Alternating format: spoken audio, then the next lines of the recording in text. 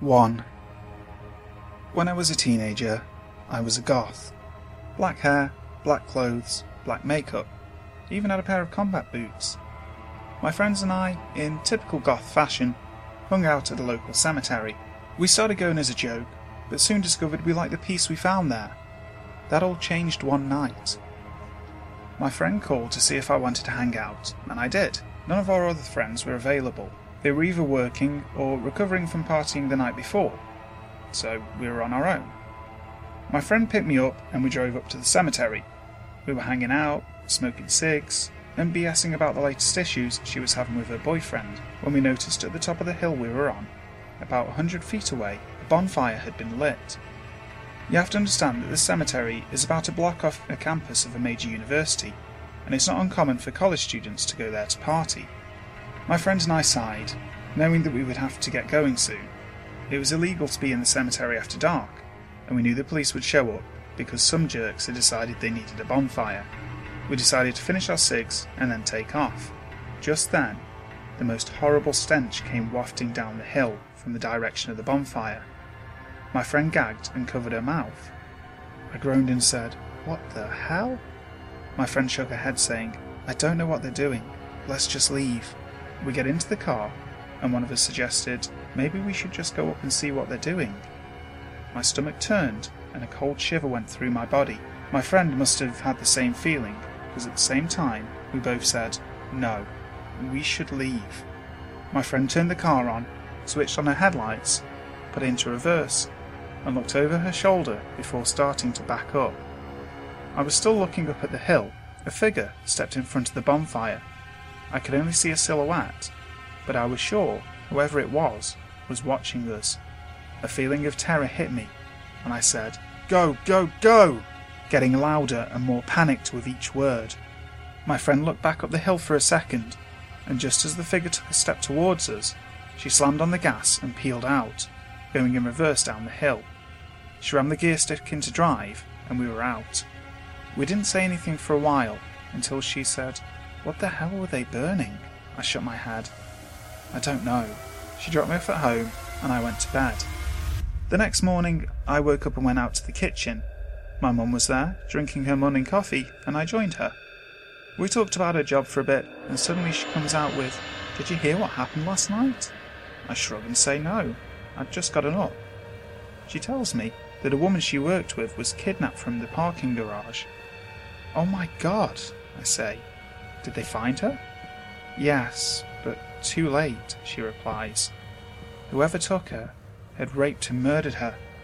They found her this morning up in the cemetery. He'd tried to dispose of her body in a bonfire." I froze. My brain was going a mile a minute, the realization slowly creeping up. That's what that smell was. Needless to say, I never hung out at the cemetery at night again. I think back to our decision to leave instead of investigating the fire.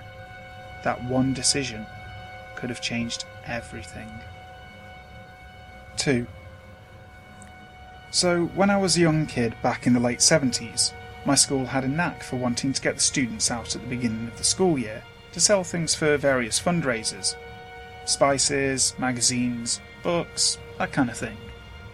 There was always a hyped up prize for the top seller, like a free trip somewhere local or a coveted Star Wars toy.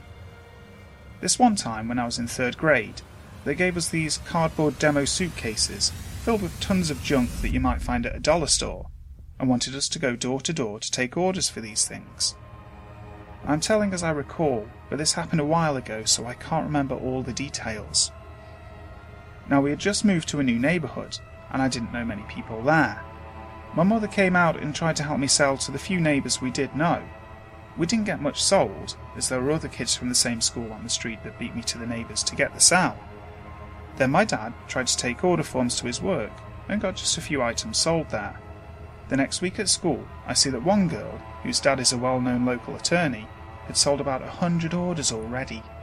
I couldn't believe it, and my hopes of winning the coveted top prize was soon fading unless I did something quick. I knew that about 2 streets over, there was a set of newly constructed apartments that were built about 2 years prior. This was going to be my gold mine. I told my mum I was going to a particular neighbour's house we knew that was not home the evening we tried to stop by to sell our stuff. I packed up my cheap junk suitcase and headed down the street and kept going towards the apartments. She would have had a fit if she knew I was selling on my own. Once there, I started knocking on each and every door. Many people turned me down, but I was managing to get items sold. I had to keep going. I wanted that top prize. Something the teachers hyped up, and I wanted it. As I got towards the rear of the apartment complex, there was one apartment where a creepy, pale-looking guy with long dishevelled hair and a beard opened the door.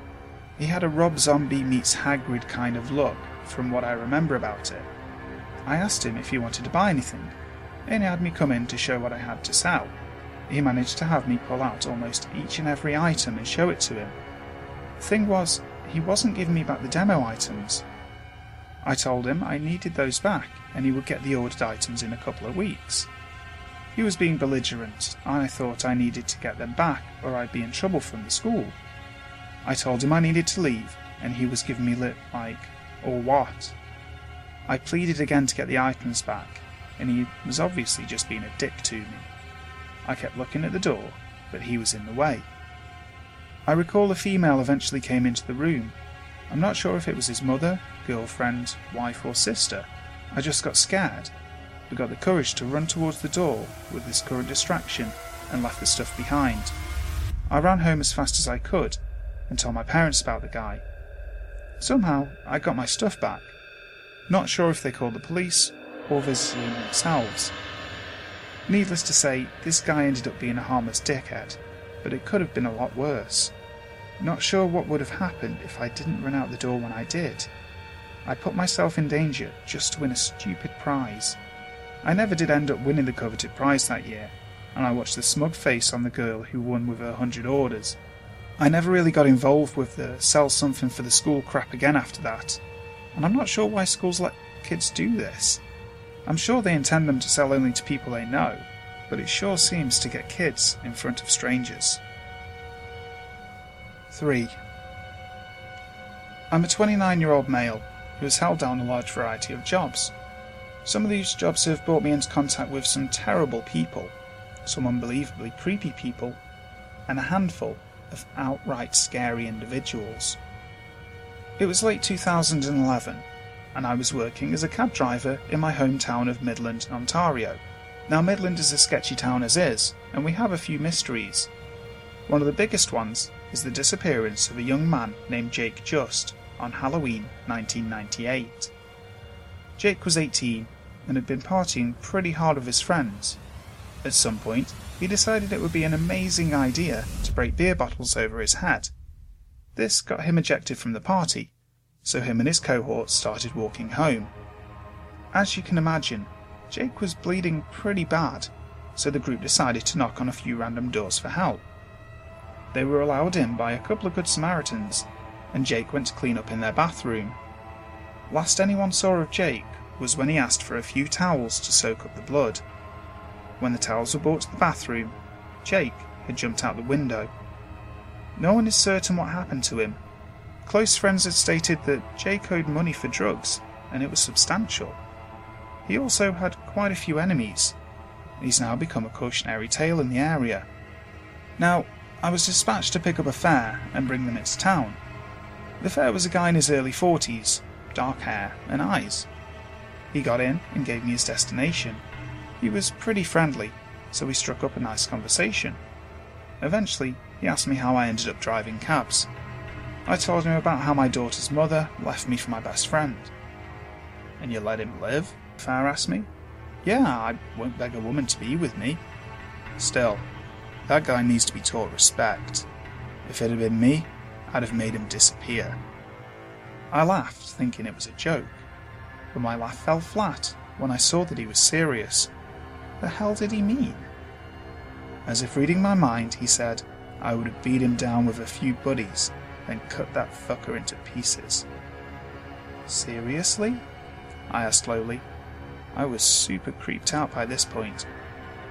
"Yeah, I've done it before. This stupid kid at a party one night. The fucker was breaking beer bottles over his head. was all kinds of shades of fucked up. Really pissed me and my friends off. So we followed him from the party to this house in Sunnyside. We grabbed him from the bathroom. Kid had no chance. We dragged him into the marsh and beat the shit out of him. Before we knew it, the kid wasn't breathing. I arrived at his destination and was completely on edge. This guy just confessed to beating a man to death. He got his cash ready and held it out. I took it reluctantly, not wanting to show any break in my demeanour. We settled up and he opened his door, but just before he got out he looked at me. I expect what we spoke about to stay in this cab. I nodded. Of course. He nodded to me and slipped out of the cab. I never saw him again after this. 4. At the end of May 1999, I was headed into my freshman year of high school. That summer, me and a group of 6 girls from my church went on a mission trip up the coast from Riverside, California, to Mount St. Helens, Washington. 3 of the girls' mothers acted as our drivers and chaperones. We basically all piled into an old Chevy van and a station wagon, headed up PCH, and had the trip of a lifetime. I got baptized at a historic mission in San Luis Obispo. We spent 3 days in San Francisco, saw the Capitol, Portland, Oregon, Yosemite. Basically, we got to see every worthy landmark and stay in every noteworthy town from South California to the Canadian border. When we stayed in Yosemite National Park, we spent 3 nights at the Cedar Lodge. While in Yosemite and sightseeing, the old Chevy van died in the middle of nowhere. Luckily, even though we were unable to get a cell signal, within an hour somebody stopped and helped us. This was so long ago I don't remember all the details, but basically the owner of the van told us later that the mechanic told her that somebody had tampered with the engine. She was very upset by this and said that it was something that was done intentionally. The van had to be abandoned and we had to use a rental the rest of the way. I don't know if it's a coincidence, but it turns out that Carey Anthony Stayner, aka the Yosemite Killer, was the maintenance man for the Cedar Lodge during this time. He had murdered and decapitated a park ranger by the time we were guests at the lodge. The very next month, he gained access to a room where a woman and her young daughter and her daughter's friend were staying, under the guise of checking the room for something. Basically, he knocked on the door in the middle of the night, and because he worked for the lodge, they opened the door. He abducted them, then raped, murdered, and decapitated them. I can't say that I remember seeing him, but we probably did, as we were there for 3 nights. It's just one of those things that I look back on and think he could have easily knocked on one of our doors, as it was just a few weeks before, and decided he wanted to abduct and kill us.